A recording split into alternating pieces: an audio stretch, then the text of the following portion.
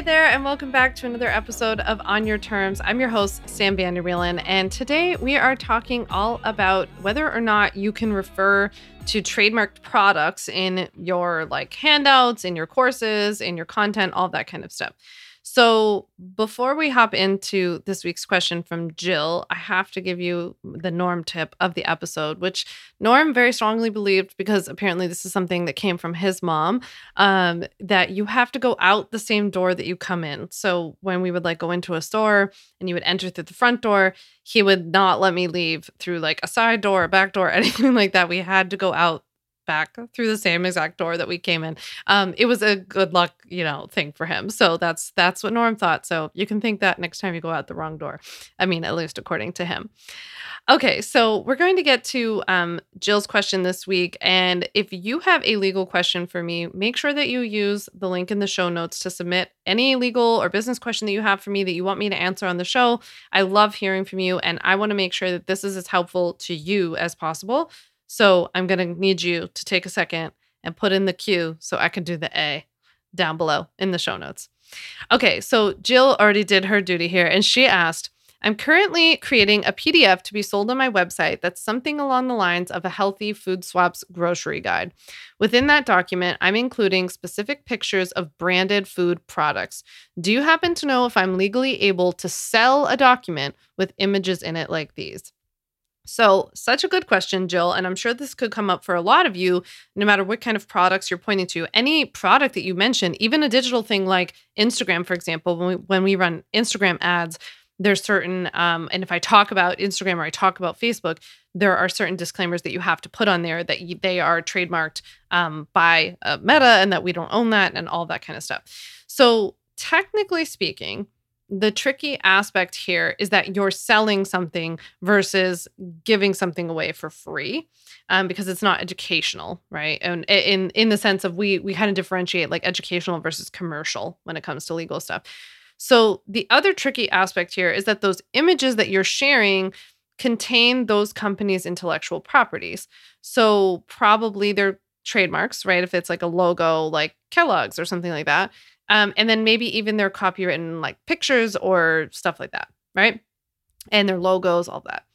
So I'm definitely not the end all be all trademark and legal expert on every single thing, because there are, these are probably complicated questions that we could dissect all day long, and we could get into it of maybe this, maybe that. But I'm trying to use your time wisely and just say that I think that your proposed use of these companies' trademarks would actually fall under what we call nominative fair use. Nominative. I can never say this right. Nominative fair use. Okay. So a key to being able to use them safely is not making it seem like they're yours. That's what's really important here, is that we never want to put something out there making it seem like it's ours, selling purses and putting LVs on them and making it look like Louis Vuitton, right? That's not good.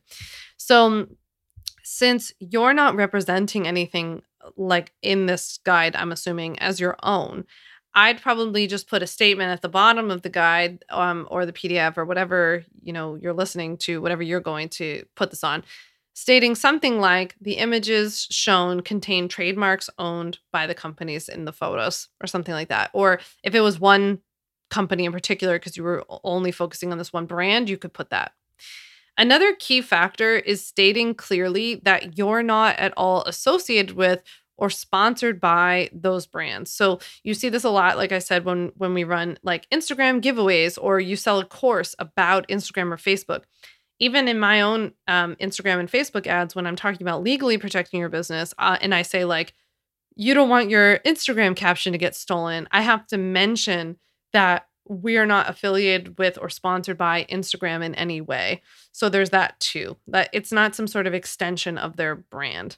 So I think between those three things, not making it seem as if it's your own for any reason, stating something that these are trademarks, or you're citing something, you're showing something that's intellectual property that's owned by X company.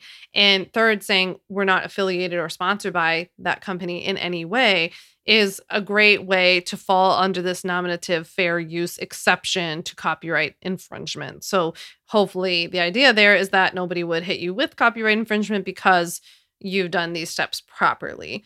So I hope that that's helpful. You can send me a DM on Instagram and let me know if this episode was helpful. I also recently added trainings to my Ultimate Bundle program, by the way, that teach you how to properly copyright something, that teach you how to properly file a trademark. It walks you through actually filing a trademark.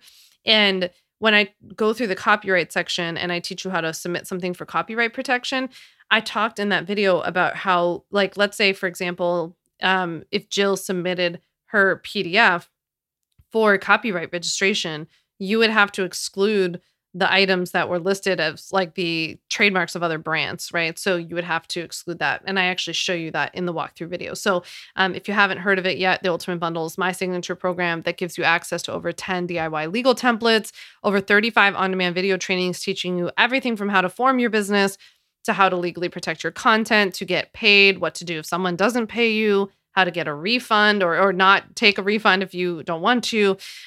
So I teach you everything legal nuts and bolts for online business owners. It's the only legal program and resource that you'll ever need if you have an online business until you scale majorly and get super huge. And then you can hire a fancy pants lawyer if you want.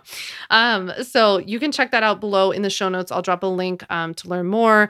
And to get the Ultimate Bundle, you get instant access, lifetime access, and you get future updates. So I keep the templates and the trainings themselves updated, and you always get that for no additional cost.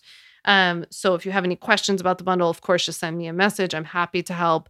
And the best way to get the Ultimate Bundle is actually to sign up to watch my free legal workshop, 5 Steps to Legally Protect and Grow Your Online Business, which you can do so in the show notes below. Because in that training, I not only teach you the legal roadmap that you need to protect your online business, but I offer you a killer deal and discount on the Ultimate Bundle at the end as well. So you can go listen to that and sign up below. Thank you so much for listening, and I can't wait to chat with you next week. Thanks so much for listening to the On Your Terms podcast. Make sure to follow on Apple Podcasts, Spotify, or wherever you like to listen to podcasts. You can also check out all of our podcast episodes, show notes, links, and more at samvanderwielen.com/podcast.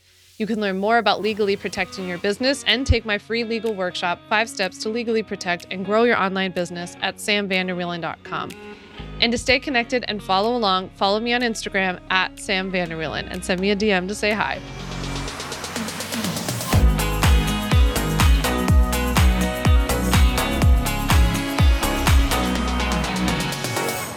Just remember that although I am an attorney, I am not your attorney, and I am not offering you legal advice in today's episode. This episode and all of my episodes are informational and educational only. It is not a substitute for seeking out your own advice from your own lawyer. And please keep in mind that I can't offer you legal advice. I don't ever offer any legal services, but I think I offer some pretty good information.